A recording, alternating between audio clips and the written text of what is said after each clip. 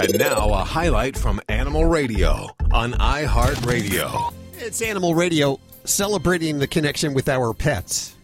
The technology that is out there now to help us celebrate that connection is amazing. Everything from the little things that shoot the tennis balls so that you don't have to play fetch with your animal anymore. It just does it automatically.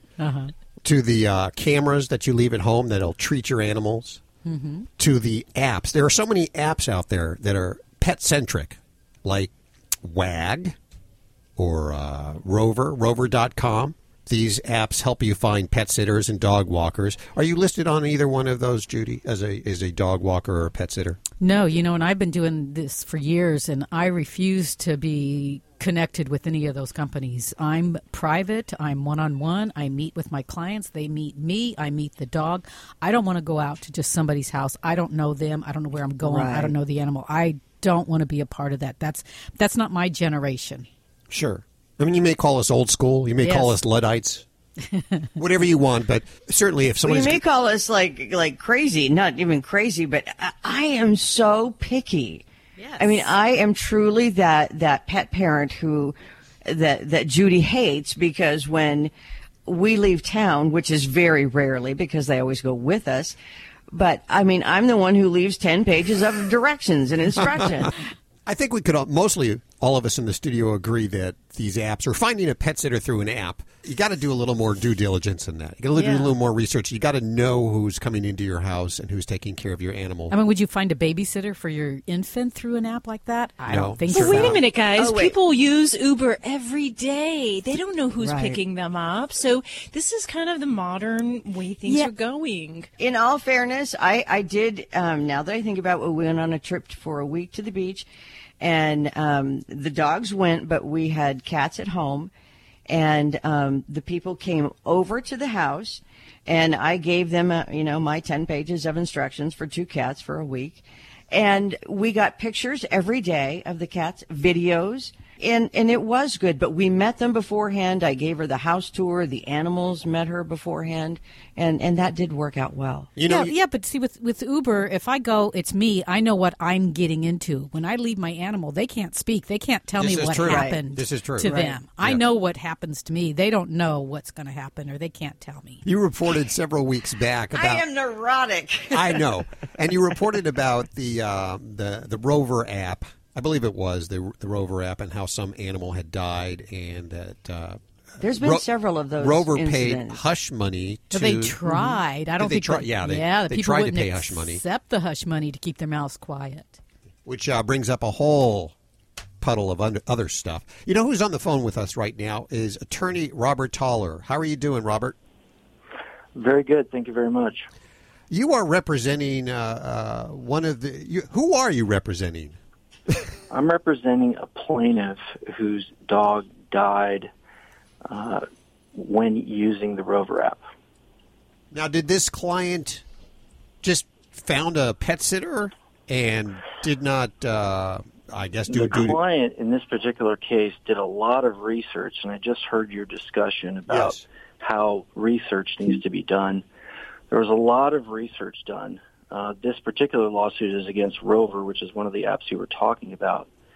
And Rover makes specific representations about the vetting process for the sitters. Not only do they make more general statements like they have high standards for their sitters are approved by a team of specialists, but they also make really specific representations like Rover accepts less than 20 of potential sitters. And this creates the impression among consumers that there is this vetting procedure in place. In other words, that this corporation can be entrusted to do a lot of that groundwork for you. And in fact, the truth is much different. There is really no system in place to vet sitters. They're just putting random people together. And the system that they have in place is really just people submitting forms. Your lawsuit... Oh, you know what? I just found out we got to take a quick break. Can you hold on 1 second? We are with attorney Robert Toller. We're talking about Rover.com and a few of the animals that have died in a lawsuit that he is currently litigating, and we'll be right back. Stick around. Not the first time we've been talking about WAG or Rover, those apps that help you find pet sitters. The Rover company is worth $970 million, close to $1 billion. So obviously there's a lot of money involved here. Attorney Robert Toller is joining us. He's an L.A. attorney who's suing. Now, correct me if I'm to understand this correct. You're suing Baywatch actress Angelica Bridges. Is that correct? Correct. Yeah, former Baywatch actress Angelica Bridges, and that's sort of another issue is that we didn't. My client didn't know that it was entrusting its pet to a former Baywatch actress, and for many people that is relevant information. And didn't know who this person was, and it just happened to turn out that she was a celebrity of sorts. How would that have made a difference, knowing that? Well, I think it's I don't think the mere fact that she acted on a show would necessarily have an implication, but if she knew who the person was, she could be able to research that person, and if it turns out that it's someone that you wouldn't want to entrust your pet to, then I think that's information the consumer should have. You know what that says to me is that obviously television doesn't, I mean, if you spend all the money, it doesn't pay very well, and you have to take up some extra jobs. Well, I don't know how much in royalties she's getting, and it's really none of my business, but the bottom line is what we found out in this case is there were multiple pets just kind of tossed in a backyard. And after this case, after we filed the case, there was some media generated from that. And I've had a lot of people call my office with horror stories of what happened in similar situations. And it's kind of like you were saying earlier that, you know, your dog can't talk, so your dog can't tell you what happened. And a lot of these people, you know, looking for a quick buck, they'll take 4 or 5 dogs and not pay attention to them. And dogs fight each other. You got to watch them. It's a very serious thing. In fact, there are boarding rules in almost every single state for dog boarding that have very strict rules for this exact reason. So in my mind, Rover's trying to get an end around these rules that other dog boarders have to comply with so they can undercut the market, and they don't have, in my opinion, and as we've alleged, the consumer's best interest in mind despite what they tell people. To clarify, you said that there were these other people who were calling you with horror stories as well. Now, were those horror stories about the same dog walker, the Baywatch actress? It was not the same dog walker. Okay. It's just similar situations where the dogs were mistreated or the dogs were ignored. The dogs weren't fed. The dogs died. The dogs were fed the wrong thing. Any number of things that can go wrong when you entrust your pet to a family member or something. You trust them, and even a dog boarder, you know that there are people watching them all the time because it's their job. But if it's just a random person that you don't know, you have to rely on the company's representations that they've done that trust process for you. And or you cannot use that company or service. Right? What was that? Or you cannot. I don't think I would feel comfortable enough, as we were talking about before, to use them. But I understand that most of us here are of an older generation, and that the millennials it's just a whole different world to them. So I feel really bad for your clients. I think that's right. And I think that, you know, there was some discussion earlier with Uber, and they've managed to create the so-called gig economy where people can just kind of get in a car.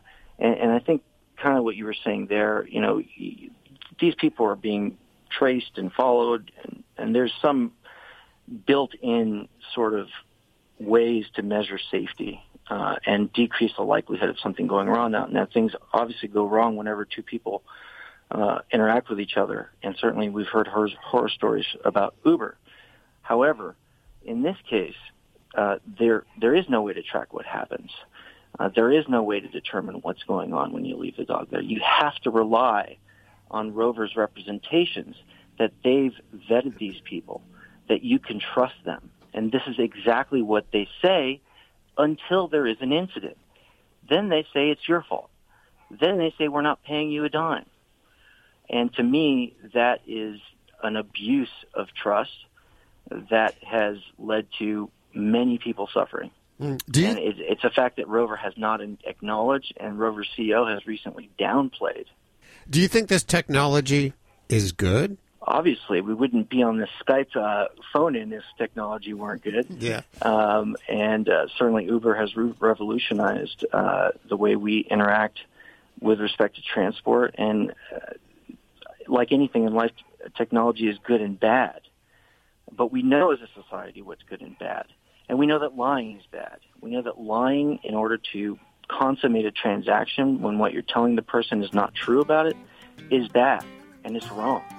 And so while this case involves an application and technology, it boils down to what's right and wrong. And here it's wrong to tell people you vet people and only 20% meet this rigorous process when it's wrong, when it's false. Well, keep us posted. Let us know how this goes. Attorney Robert Toller joining us, and we thank you for joining us today. We know you had a very busy schedule. Thank you very much. You're listening to Animal Radio. Visit us at animalradio.com or download the Animal Radio app for iPhone and Android.